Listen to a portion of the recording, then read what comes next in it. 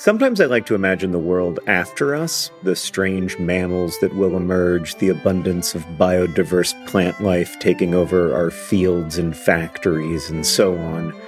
I don't think this world will be better. I maintain that we are the most interesting thing to happen on Earth, and there is real beauty and meaning in our curiosity and compassion, even as we also cause and witness so much suffering.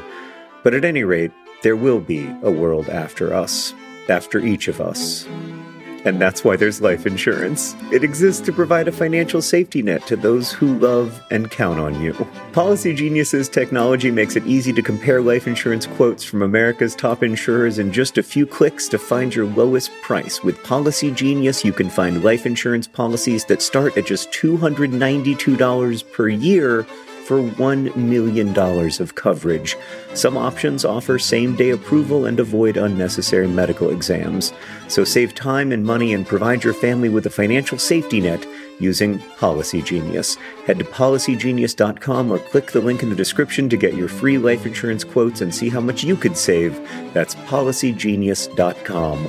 Policy Genius, because there will be a world without us. You going? I'm going. 3, 2, 1, start. We were just feeling each other then. We did it from the 3. That's almost impossible. Well, I thought there was something weird about it, but I didn't realize. How did we do it from the 3? I don't know. This should be in the podcast because that just proved that there is such a thing as telepathy, just in a very limited way. I mean, in the way that this works, it only synced for you, because for me, it wasn't synced.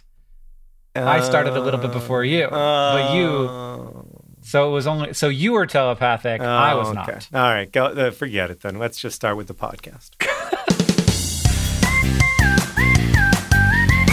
Hello and welcome to Dear Hank and John. Or as I prefer to think of it, Dear John and Hank. It's a podcast where two brothers answer your questions, give you dubious advice, and bring you all the week's news from both Mars and AFC Wimbledon. John, a grizzly bear. He walked into a restaurant and he says to the waiter, he didn't even sit down first. He walked straight up to the waiter and he said, "Can I get a grilled cheese?" And the waiter said, "Why the big pause?"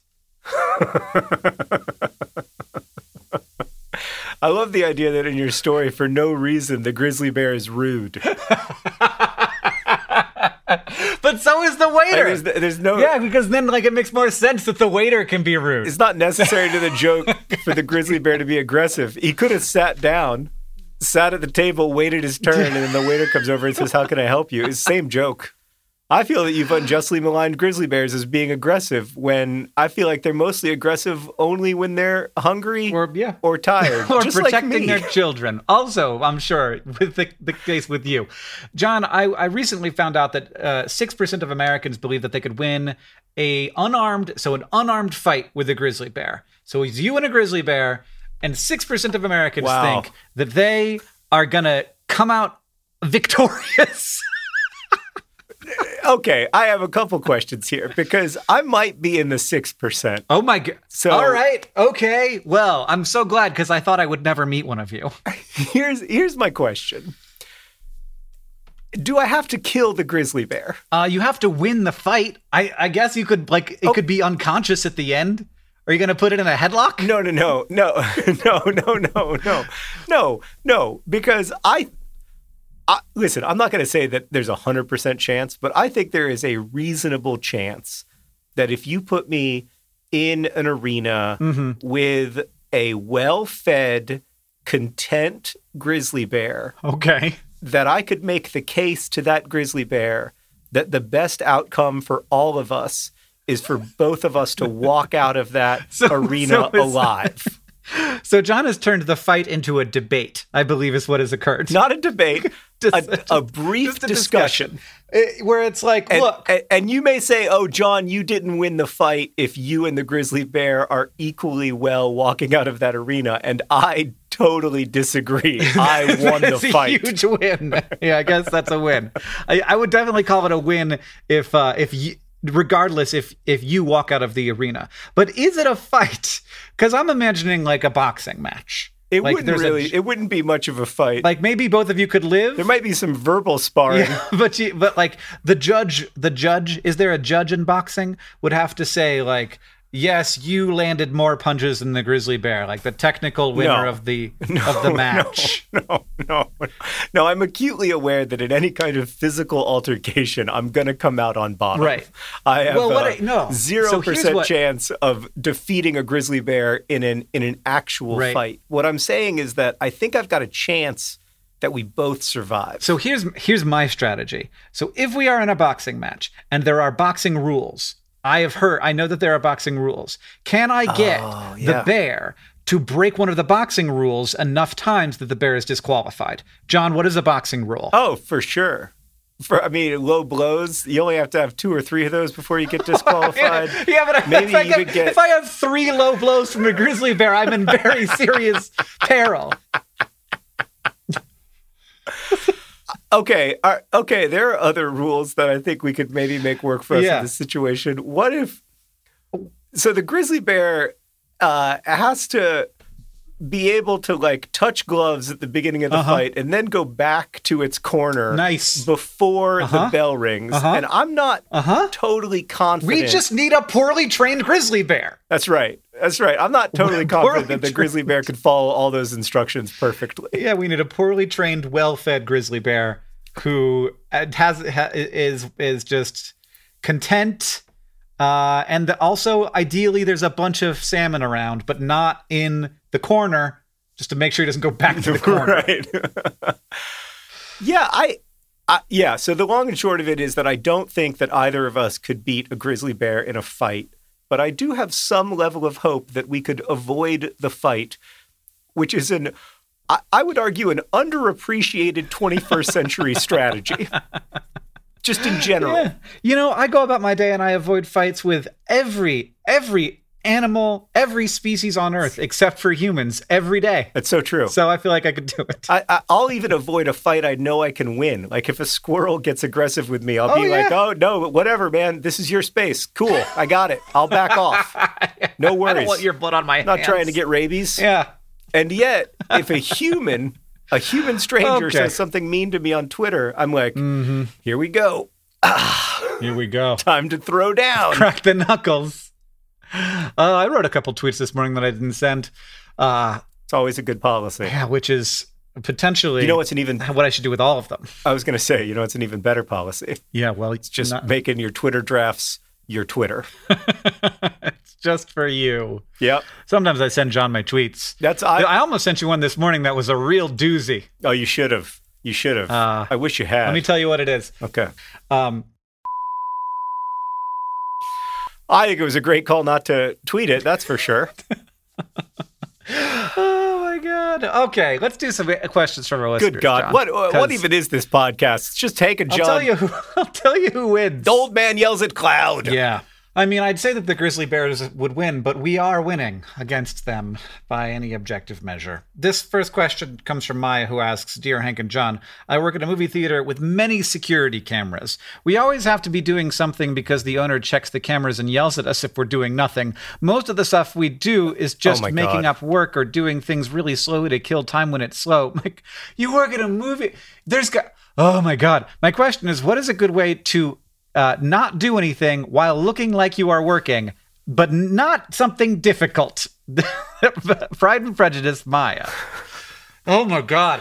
So before we answer the question, can we just acknowledge that the worst possible business strategy is to spend all of your time at home watching security cameras of your business and then yelling at people when they aren't busy, because the appropriate business strategy is to try to make the business busier, right? Like, well, but here's the thing. It's a movie theater. They have start times, and like the start times align, and then there are down times. And during the down times, you clean up and you do, I'm sure, important movie theater things that don't take the full 2 hours. Yeah. And that's just that's the model. Well, I don't know the details of the movie theater business. I've never worked in a movie theater, but I will say that in general, it infuriates me when bosses are angry with their employees for like the business not having enough business, because that's their like, job. the boss should be focused on that. Yeah. That is literally their whole job. So you can't make that argument to your boss because of the power structures, and this person is obviously kind of a jerk. So it's a hard thing to figure out what to do. Mm-hmm. And so I think it is probably a good policy to figure out some things that are easy and look like work. Yeah. So do you remember these, John, when we were a kid? And I don't think they exist anymore. They were like human powered vacuum cleaners, and you would like rub them over the ground. There was a pole. Oh, yeah. And they had these at fast food restaurants, and they'd go, yeah. Yeah. I don't know what they're doing in there. I loved that thing. But they're like self sweepers. I don't know what they're called. But that always seemed like you're basically just going for a walk. And so maybe get one of those. Yeah. Looks like you're sweeping. Yeah. Get your steps in. Listen to a podcast. Right. That's a good idea. The McElroys in there. Or us. I guess you're a fan of this podcast. I like that your first thought was the McElroys. I like that when you're like, what am I going to do to listen to something during a downtime? I know. I'll listen. We're a podcast, Hank. Advertise this podcast. You're like that boss who doesn't know how to build the business. Yeah, it's okay. We don't have anybody standing around not doing anything, luckily. That's true. That's definitely not the problem. The other thing that I was thinking about is I find that I can look busy if I'm listening to something. Like, I can just sort of like walk from one stand to another. I can kind of walk from one place to another and appear busy. Mm-hmm. Like, I was thinking about this because I read the question this morning, and then I spent a bunch of the morning in the garden picking beans.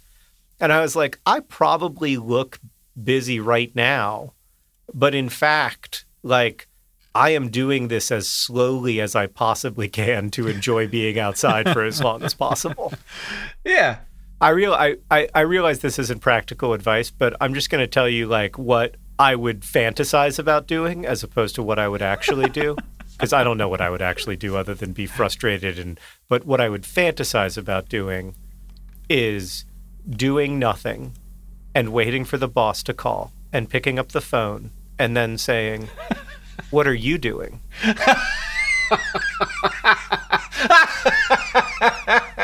What are you doing for the business right now, buddy? That's a great tweet, John. Thank you. All right, John. Do you have another question for us? Sure. Let's stick with the movie theme. Allison writes, "Dear John and Hank, my family sometimes watches movies that I don't want to watch. While they watch the movie, what should I do? Should I sleep? Should I do something else? Please help me out when this happens. Pumpkins and Penguins, Allison." I have this problem almost every time my family watches a movie. Well, I can tell you what I do, John. What do you do? I work on my project for Awesome Perks. That's what I was going to suggest, actually, is like make some art. Yeah.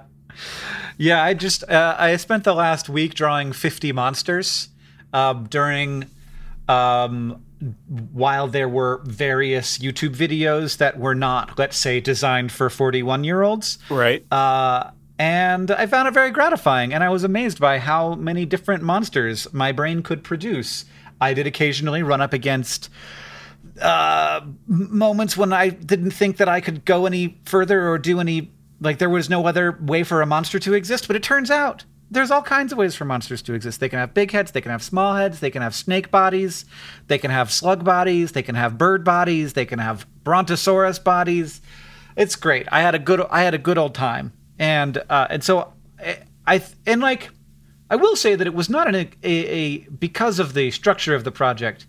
There was a significant cost investment, as I was using thick cardstock paper and silver Sharpies, but I think that I could have found cheaper ways to do it and been gratified. Yeah, I mean, what I do is just draw circles over and over again, which you can do with any pen and any piece of paper.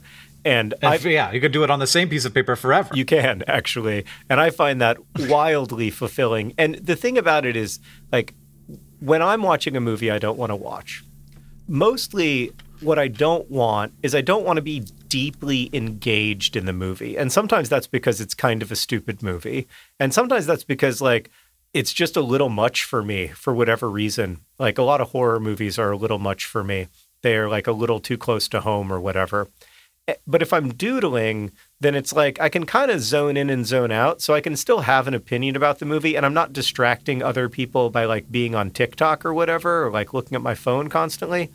And I'm still enough of a participant in the family moment that I can talk about it when it's over, but without the like stress of like having to watch something you really don't want to watch, which is, for me anyway, actively unpleasant. Yeah. Yeah, especially if it's not the first time. Yeah, and in the case of the movies watched in our household, it's never the first time. Never the first time. I cannot get Oren to try new movies, which it's a difficult. He's like, no, it's too much. Yeah, and I get it. It's a lot, and he's 4, and like, so it is a lot. But boy, I love Emmett Otter's Jug Band Christmas. But I've seen it enough times. Right. Now. Yeah. Yeah. It's we have the same issue in our household. And it's fascinating to me that we have the same issue in our household. And the case I try to make is y'all can't rewatch movies over and over again until you've seen them for the first time. So maybe today is the day that we add by 1 to the number of movies that we can endlessly rewatch. Well, that would be nice. Because if we can get it up to like 30, then I won't be so miserable. Yeah, I think ours might be at 30, and I'm still like, all right, yeah, no, let's watch the Will Smith vehicle Spies in Disguise for the 7th time. Let's do it. I'm in. Yeah, great. Oh, wow. Oh, I've never even heard of that. He turns into a pigeon. Wow. Oh, my gosh. There's so many jokes about pigeon poop. Wow. Jeez. I haven't heard this many poop jokes since we rewatched the Emoji Movie for the 17th time. No. I'm not looking forward to that stage of movie watching. I should be happy. Emmett Otter's Jug Band Christmas and Cars over and over again. Sounds great. I've kind of come around to the Emoji Movie. I don't know what it is, but it gets better on rewatches. Oh, well, that is not what I would have expected. John, do you have any more advice, or should I move on to this question from Andrew? I think we killed it. Okay. Just like I kill a grizzly bear in a fight. Andrew asks, Dear Hank and John, as I understand it, getting a COVID vaccine means that you get a deactivated form of the virus. Not really. No. That creates antibodies that fight an active virus. That second part is true. Mostly in the case of the current vaccines, you get a little chunk of instructions for building a part of the virus. Then your body builds a very small part of the virus, and then you develop antibodies to that small part of the virus, which has been extraordinarily effective, which is very exciting because it didn't have to be. But Andrew continues. Also, as I understand it, COVID tests detect antibodies for COVID. So now that I have the vaccine, will I test positive for COVID if I'm asked to take a test? Punctures and penguins. Andrew, good sign off. No. So there, you will test positive if you take an antibody test, which is a specific kind of test that all throughout the pandemic has either told you whether you are have been infected with COVID or have COVID. So an antibody test, even if you had COVID 8 months ago, you can test positive with an antibody test. And if you have the COVID vaccine, you will also test positive with an antibody test, and that will tell you that you have the antibodies. But antibody tests don't tell you whether you have COVID right now. Those tests test for the presence of the virus. And those ones are the ones that you generally are getting when you get COVID tests. Yeah. I just had a COVID test, by the way. I'm fully vaccinated, but I had a really bad cold. Yep.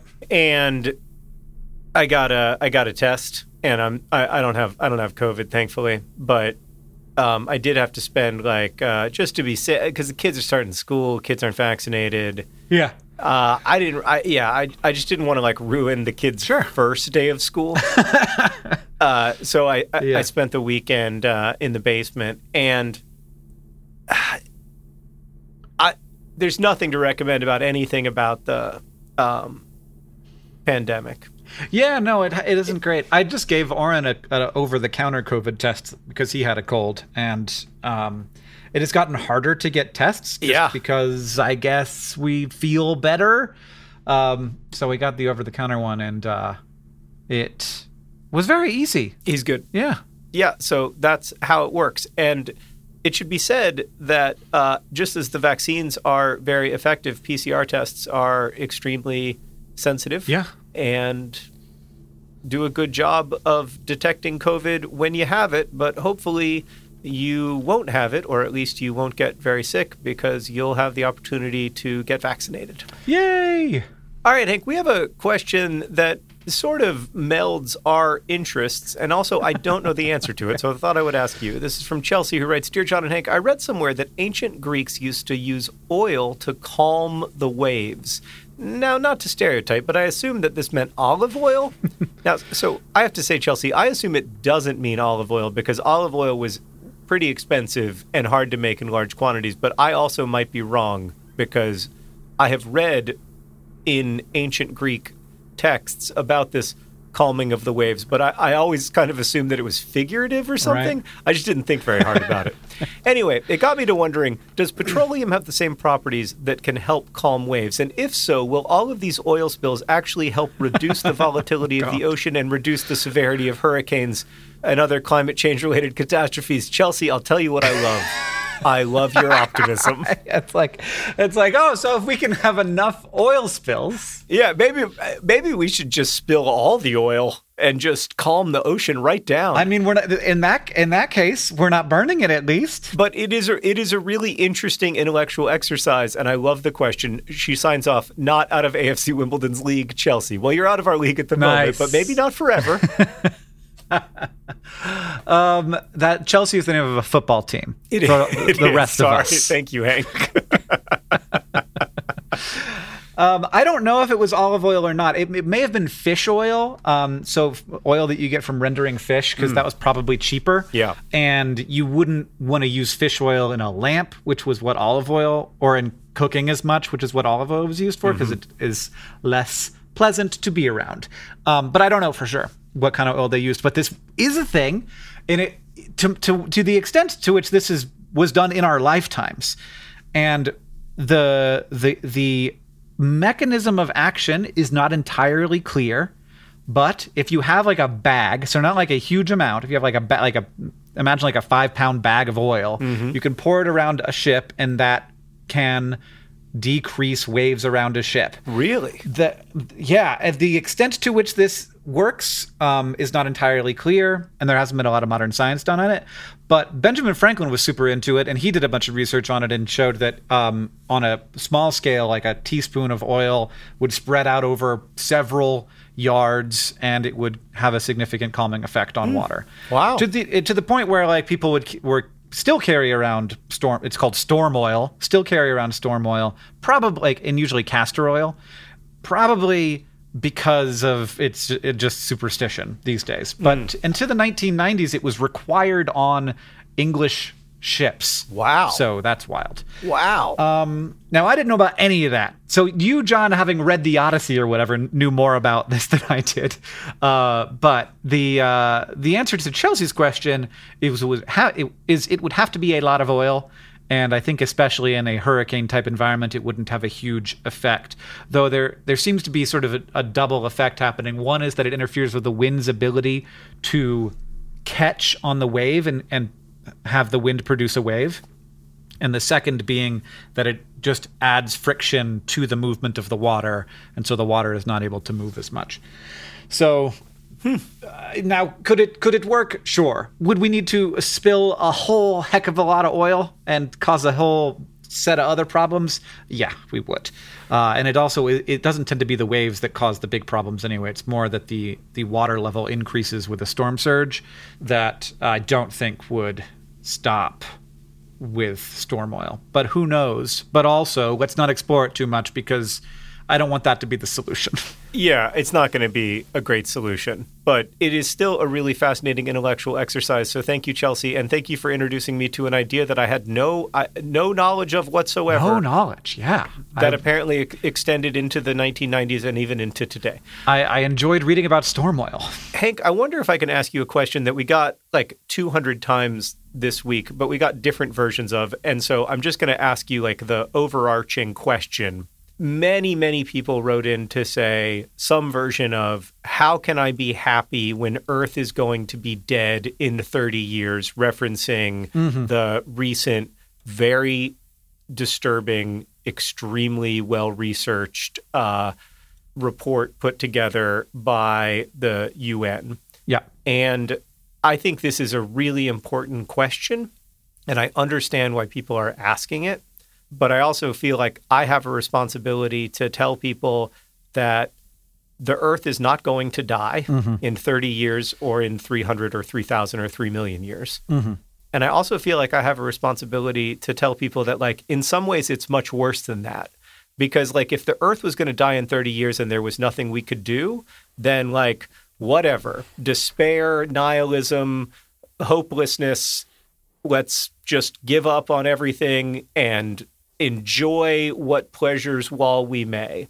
But the truth is a lot more complicated than that, and kind of less, both like less horrible and more horrible, which is that we are going to make decisions. We are making decisions today, and we are going to make decisions over the next 30 years that do profoundly shape the kind of alive world that is going to exist in 300 or 3,000 and potentially even in 3 million years. Yeah. I mean, so I've been really active and engaged in this conversation for over 20 years now. My master's degree is in environmental studies. And obviously this was a big deal when I was getting that degree. It was a big deal when I was getting my chemistry degree. It's been a big deal my entire life. And our dad worked in the environmental movement when we were growing up. And so did our mom. Yeah, I remember being a little kid and our dad talking to us about climate change. Yeah. And we knew all of that in the 80s. And by we, I mean like as a species, we knew it. Yeah. What that has given me is a perspective on progress that I think a lot of people who are in their 20s don't, or especially their teens, don't have. And that very much comes in the form of seeing the pie charts change substantially in terms of our energy mix. Now, that's not the only series of problems that we need to solve, but it is like a needle that I keep watching move. And so the thing that the IPCC report says to me is not we are doomed. It is we know what we have to do. Now, that is very different from actually doing it, but that is actually a really, like, that's a powerful thing that, like, this is going to cost trillions of dollars, but there are trillions of dollars to spend. We've figured out how to generate a lot of economic activity, to leverage a huge amount of human potential and problem-solving ability toward this problem, toward the problem of clean energy, toward the problem of, like, decreasing the amount of carbon in the atmosphere, but also toward the problem of how do we deal with the climate change that we are going to experience, because we are going to experience it. Like, there isn't a world in which we don't experience negative impacts of climate change. I'm sitting here in Montana where we've had 45 days over 90 degrees this summer, which is not a thing that happens. And the fires are very bad, and we've had like 2 days where the air quality has not been unhealthy. And like this is a situation that we're going to live through and we're going to live with. It's going to be different. And that is part of being alive, though. And also so we have to leverage technology for how do we handle the world as it's going to exist in the future? How do we mitigate the impacts that that's going to have on humans and other organisms? And I think that there are a lot of people that are going to be turning their minds to those problems. And those people are exceptional. And I am impressed every day by the solutions that are being created and rolled out and that are really like affecting the bottom line here. And I think that some people think that the right rhetoric is the thing that makes people the most afraid. But science shows that that is not the case. That when people get be told that it is hopeless, they lose hope. And I also think that is bad rhetoric because it's not true. I think that there are going to be really significant negative impacts of climate change. It's going to affect people who have the least the most. And those are the kind of the people who are least responsible, and it's going to affect them the most. And that is a justice problem that we will also have to interface with. But the power of humans to overcome difficult problems is a little bit what got us into this. Is a little bit what got us into this mess in the first place. but it is also something that I really believe in and that I see no sign of anything standing in the way of it. Yeah, I completely agree. And so I think the proper response is not hopelessness. It's not to shut down. It's not to say, well, it doesn't matter anyway because there's nothing we can do because the world is ending. The proper response is activism. It's in how we press our governments to change, but it is also in personal choices. I mean, it is. And that's something that Hank has really brought home to me in the last year, that like my previously held idea that this was a problem of big systems and big institutions and big corporations that I wasn't meaningfully participating in because my personal carbon emissions are, some tiny fraction, 100 millionth of the whatever. Mm-hmm. That doesn't actually help, because what helps, the research is very clear on this, as Hank has pointed out, what helps is when you become more engaged in your own personal, your family's emissions, your family's contributions to the overall size of our carbon footprint as humanity. When you become more personally invested in that, you also become a better advocate for the systemic change that we need.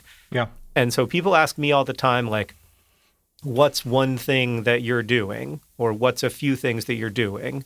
And number one is we are working very hard to electrify everything and then to make our grid clean. That's number one for us.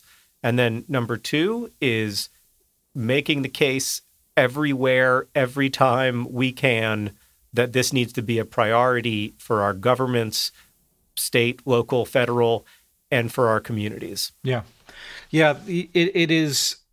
People don't think that it's an emergency unless people are acting like it's an emergency. And so one of the things that I talk about is eating less meat for no reason other than the impact on the climate. It's not about it is obviously there are lots of good reasons to not eat meat. But for me, the reason that I eat less and less meat every year is because I am focused on the impact that comes from that, especially from beef, which just is a completely unnecessary luxury. And I understand enjoying it, absolutely understand enjoying it, but that is a thing that I have carved out of my diet. And when people are like, why have you done that? My answer is, there's only one reason why I have done it, is because I don't feel right about creating that amount of carbon for that level of experience. Yeah. McDonald's hamburger. Yeah. I mean, I think we're all going to have to sort of expand the way that we think about cost to include carbon cost. Mm-hmm.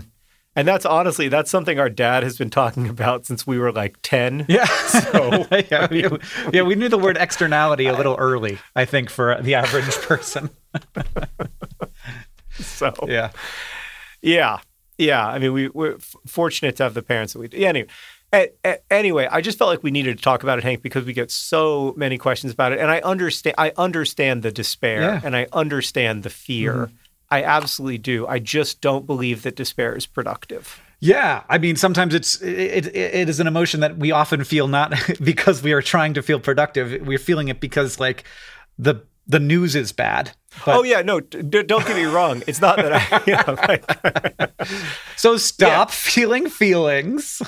I'm not. Yeah. Okay. Thank you. I'm not telling people to not feel their feelings. I am telling people that I don't think despair tells the whole story. I think despair almost never tells the whole story. Yeah. Occasionally it does, but not usually. Well, I also think that rhetoric that seems to be intended to inspire despair is a problem. And I think that some people indulge in that and create that very intentionally and think that it is effective, but it's not effective. It's better at getting attention than it is at creating change. Oh man, you just so much. Thanks for coming to Hank and John host an intervention with each other to try to talk themselves out of despair. Which reminds me, of course, that today's podcast is brought to you by despair. Despair. Despite having an advertising budget of $0, it has done incredibly well on the internet in the last 5 years. Yeah, they're doing so well that now they can do some real paid marketing here at Dear Hank and John. This podcast is also brought to you by that manual sweeper broom that you used to see in restaurants in the 1990s. Do they still exist? I found one on the internet. This 10.5-inch manual sweeper has 2 corner brushes and a dual direction cleaning path for ease of use, an ideal solution for low-pile carpet and hard surfaces. Dual corner brushes ensure thorough edge cleaning, commercial-grade construction for quick cleanup in lobbies and restaurants. You know that they didn't actually pay us, right? Because that felt very much like... I just thought that was an amazing little paragraph. That felt very much like an actual ad. But you're right. A human being wrote those words. They are good words. Yeah. And they deserve to be read out loud. Today's podcast is also, of course, brought to you by the 6% of Americans who believe that they could defeat a grizzly bear in an unarmed battle. The 6% of Americans who believe that they can defeat a grizzly bear. Important to remember when considering that 20% of people believe X or Y. We can just carve those ones out and just say, exactly. Okay, a third 14. of those people are I could beat a grizzly bear people. So, I think we could kind of dismiss a third of the 20% off the top. And also this podcast is brought to you by Benjamin Franklin Storm Oil. Benjamin Franklin Storm Oil. What was it made of? We don't know. Fish, probably. I would not at all be surprised if Benjamin Franklin had a storm oil concern at some point. It seems extremely in character. Yeah, totally. So listen, your toilet is massively gross, like it's grosser than you think. In fact, bacteria and viruses can hang around in the toilet bowl even after multiple flushes. And I recently found the easiest way to clean my toilet, Blue Land's sustainable toilet cleaner tablets. Just drop, watch it fizz, brush, and flush. It is truly that simple. No more scrubbing for hours. Plus, the tablets are plastic-free. Blue Land is on a mission to eliminate single-use plastic by reinventing cleaning essentials to be better for you and for the planet with the same powerful clean that you're used to. Blue Land products are effective and affordable, and their toilet tablets are proven to work on a wide range of toilet stains, including rust, mineral deposits, limescale, and hard water. And you can even get more savings by buying refills in bulk or setting up a subscription. Blue Land has a special offer for our listeners. Right now, you can get 15% off your first order by going to blueland.com/dearhank. You won't want to miss this, blueland.com/dearhank for 15% off. That's blueland.com/dearhank to get 15% off. This episode of Dear Hank and John is brought to you by ZocDoc. Look, there are, I think it's fair to say, some imperfections in the American healthcare system, but there are ways that it actually has recently gotten easier. I don't compromise on a lot of things, but I do not love feeling like I can't find the right doctor for me. And I've gotten very lucky that I have found some good doctors for me. When it comes to your health, there shouldn't be compromise. Don't go back to that one doctor who uses your appointment to catch up on the latest headlines / their family group chat / their crossword puzzles just because they're available right now or they happen to take your insurance. Instead, you don't have to keep going back to a doctor who you don't like. You can check out ZocDoc, a place where you can find and book doctors who make you feel comfortable, who listen to you, who prioritize your health. And you can search by location, availability, and insurance type. So literally no compromises. Because with ZocDoc, you've got more options than you think. ZocDoc is a free app and website where you can search and compare highly rated in-network doctors near you and instantly book appointments with them online. Once you find the doc you want, you can book them immediately. No more phone calls and waiting on hold with a receptionist. We don't have time for this anymore. And these doctors all have verified reviews from actual, real patients. Booking appointments with tens of thousands of top-rated, patient-reviewed, credible doctors and specialists. The typical wait time to see a doctor booked on ZocDoc is between 24 and 72 hours. That's it. You can even sometimes score same-day appointments. Go to ZocDoc.com/dearhank and download the ZocDoc app for free. Then you can book a top-rated doctor today. That's ZocDoc.com/dearhank. ZocDoc.com/dearhank. Every time I know it's coming, and I'm like, I'm going to have to say ZocDoc.com right now, aren't I? And then I do. I'm getting good at it, everybody. ZocDoc.com. Hank, we have another question. It's from Ryan, which is always suspicious, right? Like here at Dear Hank and John, we occasionally get emails from Ryans, and we always are dubious of their provenance because, years and years ago. I'm not sure that there are any actual Ryans. Well, one of my anymore. closest friends is named Ryan, and I think he exists. Are you sure? I mean, we just hung out, and it felt really real. You know, like we were together. That's how they get you. I know. That is exactly how they get you. Is that they make an experience feel so real that you're like, I'm pretty sure this Ryan's person have to but exist. you know, it's possible that Ryan. Yeah, that's how they get you. Anyway, we have an email from Ryan.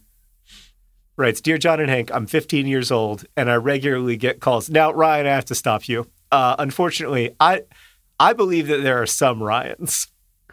I'm not convinced there are any who are 15. Yeah. I'm not convinced, haven't we stopped this? I'm not. First off, I think Ryan is a great name. It's just that it's a name with a lot of Dear Hank and John history. Yes. So if you haven't listened to like 300 episodes, oh my God, this is our 300th episode. It is. Oh my God. That's the Ryan Spectacular. Only questions from Ryans. We're starting over. They were all named Ryan. We were messing with you. That's right. Everyone was named Ryan. The grizzly bear was named Ryan. Yep. Benjamin Franklin's name is Ryan. Chelsea's name is Ryan. The fish that got turned into that storm oil, its name was Ryan. Totally it's Ryan. all Ryans all the time. Everything was a Ryan. Every word you heard was the word Ryan mispronounced. That's all we've talked about. Climate change is Ryan. Everything is a Ryan. Okay. It's the Ryan Spectacular. It's our 300th episode. I cannot believe that we have made 300 episodes of this podcast. Me either. I also can't believe I really can't. We only do it once a week. Jesus Christ. Oh, we've been doing it for a long time, Hank. Oh, we don't even, let's be frank, we don't do it once a week. We do it like once every 10 days on average. So okay. Well. It's impressive. Ryan is purportedly 15 years old. And Ryan says, I regularly get calls from numbers I don't have saved in my phone. Sure. And whether this is a number from the same area code I live in or not, I do not answer these calls because I figure that I know the numbers of the people who are going to call me. Ryan, you are wise beyond your years. Yeah. However, when my parents and other old people around me get calls from numbers they do not have saved, they almost always answer them. Yeah. This is the line. My question is, at what age am I expected to answer these calls from strangers? Oh my God, Ryan, what a great question. Never. I mean, as far as I can tell, for me, I don't. I do not answer calls from strangers. No, of course not. Yeah. It's a ludicrous idea. Oh. I will deal with it after you leave a voicemail. I don't trust you. And also, when I call strangers, I don't expect them to answer because why would they? There's a 99.97% chance it is a robocall. Yeah, no, the only time I ever answer the phone when it is a number that I don't recognize is when I am expecting a phone call from someone I don't know. Yes, that is 100% the case. Yes, and Ryan, you should live by that for as long as you can. Now, there will come a day, inevitably, where old age overtakes you and you start answering the phone every time it rings. And that's part of the aging process. But hold on, Ryan. Hold on for as long as you can. We'll hold on Do not go gentle into that good night. Rage against the dying of ignoring phone calls. Yes. Pumpkins and penguins.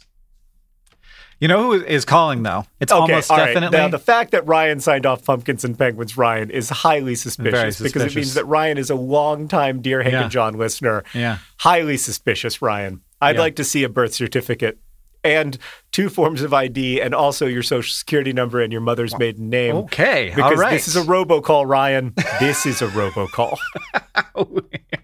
I robocalled you, Ryan. Yeah, you know who's Ryan now? Me. I'm Ryan. And I have access to Ryan's bank account. We're all Ryan. Oh, no. I am exhausted, John. Oren got up at like 4:30 last night because he was cold, and then I couldn't fall back asleep because I was worried about my sinus infection and my head hurt. Oh, I hate that. I hate that feeling. Yeah, it's fine. I'm sorry that you're not well rested, although I will say that for someone who is tired, you've been a wonderful host of the 300th episode of Dear Hank and John, the Ryan Spectacular. And Hank, what better way to celebrate our 300th episode than with AFC Wimbledon's first game of the 2021-2022 third-tier English football season. Hank, you'll remember last season, AFC Wimbledon had a terrible habit where they would score a goal and then they would immediately allow the other team to score a goal. And then they would lose 2-1. This happened like 17 times out of 46 possible games. So I'm watching their first game of the season. We had a terrible preseason. You'll remember we lost 6 of our 7 games. We only scored like 1 goal. I'm watching the first half, and I'm like, we look pretty good considering how young this team is, the youngest team in all of the professional ranks of English football. We're looking pretty good. I'm enjoying watching AFC Wimbledon. Like, we're kind of playing beautiful football, which is a little weird, to be honest. And then I was like, but we're probably going to do that thing where we're going to score, and then the other team's going to score, and then we're going to lose 2-1. We're playing a pretty good team, too. And what happened instead is that about 20 seconds into the second half, we gave up a goal.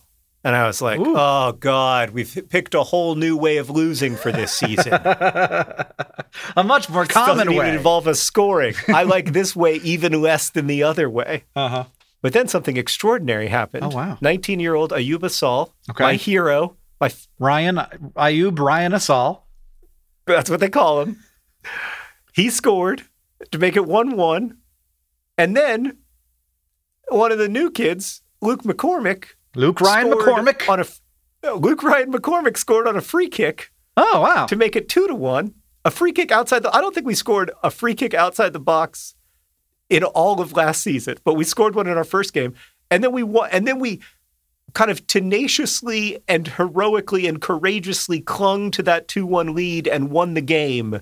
And AFC Wimbledon, one game into the League One season, are in second place. I mean, which they're technically they're tied for like second place with 6 other people.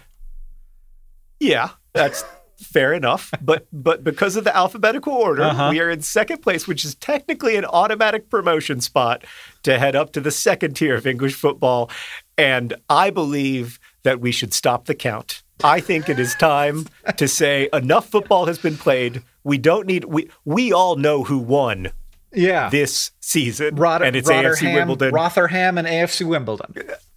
By the way, Rotherham are going to go up, but like Rotherham and AFC Wimbledon, that's it. It's done. We're up to the championship, and from there, the heights of the Premier League are only a few moments away. I loved every second of it. I love Ayub Asal. I love the way Mark Robinson has these young kids playing. It is unbelievably fun to watch. Like, if you ever want to get into AFC Wimbledon, right now feels like the time.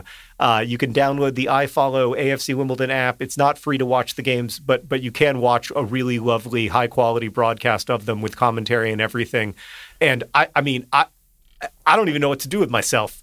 We seem, admittedly, we're 1/46th of the way into the season, but we seem good. Okay. Or at least except for all the games you lost in the preseason, every single one. Yeah, but those don't really count. Oh, no, they don't count at all. Right. Yeah. This is only the second time that we've won our first game of the season in like the last 11 seasons. So you'll forgive me for being a little bit optimistic. I felt like this team could easily maybe finish like 14th. All right. I like it. John's calling it 14th. Oh, God, I would love to finish 14th. I think I've told you this before, Hank, but AFC Wimbledon have only played 2 games in the last 4 seasons where they were not at risk of relegation, and I would love to see that number double. Yeah. All right. John, we have some news from Mars, which is that the Ingenuity helicopter has now traveled over a mile over the surface of Mars. Wow. It just had its highest flight. And it recently flew over a sort of rockier area, and it's done a pretty good job, and it's starting to send back some of the video that it's taken as it travels over these places, which is just, I don't know, it's just very cool to see like what it can do and to like watch drone video from Mars, going over some sand dunes, going over some rocks. Yeah. It's so cool. It is doing everything that we hoped it would do and more. And in the future, we're going to, I think, obviously, if everything goes as planned, do this again with even more sophisticated and capable helicopters. And what a bonus to this mission. I am so happy. What do you think is the over-under on how many helicopters there will be on Mars before there is a human on Mars? Like, is it 3? Is it 17? My guess would be, well, it depends. If there is an element of the human, of the sort of construction of the base that is like better achieved with drones. So like a lot of the base construction, ideally, like a lot of the stuff will be there before the humans arrive. And so if like it can be helped along by, like if the manned mission can be helped along by drones, then you're probably talking about more up in the 15 to 20 area. But my guess would be, in terms of like robotic mission not associated with humans, I'd guess probably just 3 or 4. Okay. Maybe even less than that, especially if you get there by 2027. That's what I was going to ask. Like, how exactly are we going to get all these like drones building space modules by 2027? That seems like a stretch to me. Yeah. I'll tell you, with each passing 100 episodes of Dear Hank and John, it does become kind of more possible in my imagination that there actually will be a day when that bet comes due, and that I know, right? We will have to rename the podcast Dear John and Hank. It's like, wait. It's like, okay, so we've been making this podcast for how long? I mean, 2028 is close. It is. I mean, we're not quite halfway there, but like yeah. I mean, maybe we're not. I mean, we're not quite yet. Yeah, it is. I mean, we're not quite halfway there, but we're like almost halfway there. And I still enjoy this. So yeah, it seems very plausible to me. I don't see why not. Oh, gosh. I have to say, when we started this podcast, I thought it would peter out within like a year. And then when we started Vlogbrothers in 2007, I also thought that would peter out after a year. So yeah. What I've learned from this is trouble. Like, don't say yes to Hank unless you're ready to make a lifelong commitment. That's right. Correct. Oh, God, it's going to be such a bummer when one of us dies. Yeah. I mean, let's try to avoid it for at least till 2028. All right, that's John's other prediction. The AFC Women's gonna finish in 14th, and we are gonna make it to 2028 as humans. Fingers crossed, man. I'd be bummed out if it happened before then. Oh yeah, that would suck a lot. John, thank you for making a podcast with me. This podcast is edited by Joseph Ryan Medish. It's produced by Rosiana Ryan Rojas. Our communications coordinator is Julia Ryan Bloom. Our editorial assistant is Deboki Ryan Chakravarti. The music you're hearing now is by the great Gunnar Ryan Rolla. And as they say in our hometown, don't forget to be awesome.